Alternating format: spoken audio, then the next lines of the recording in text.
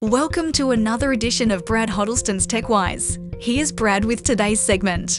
The following headline caught my attention. Expert that predicted rise of smartphones thinks humans will achieve immortality by 2030. Futurist Ray Kurzweil has an incredible track record of technology predictions. For example, he predicted that by 2000, a computer would beat a human at chess. That prediction came true almost 3 years ahead of schedule.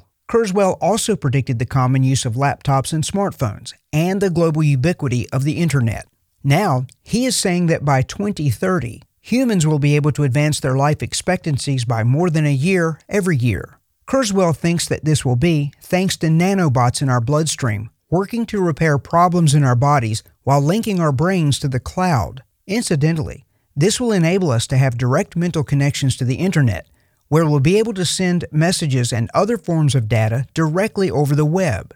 Even our memories could be uploaded, only to be retrieved at a later time. While some of his predictions are plausible, we should never doubt that true immortality is in God's hands alone. Have you trusted God with your immortality? Every soul is already immortal. The question is, where will yours spend forever?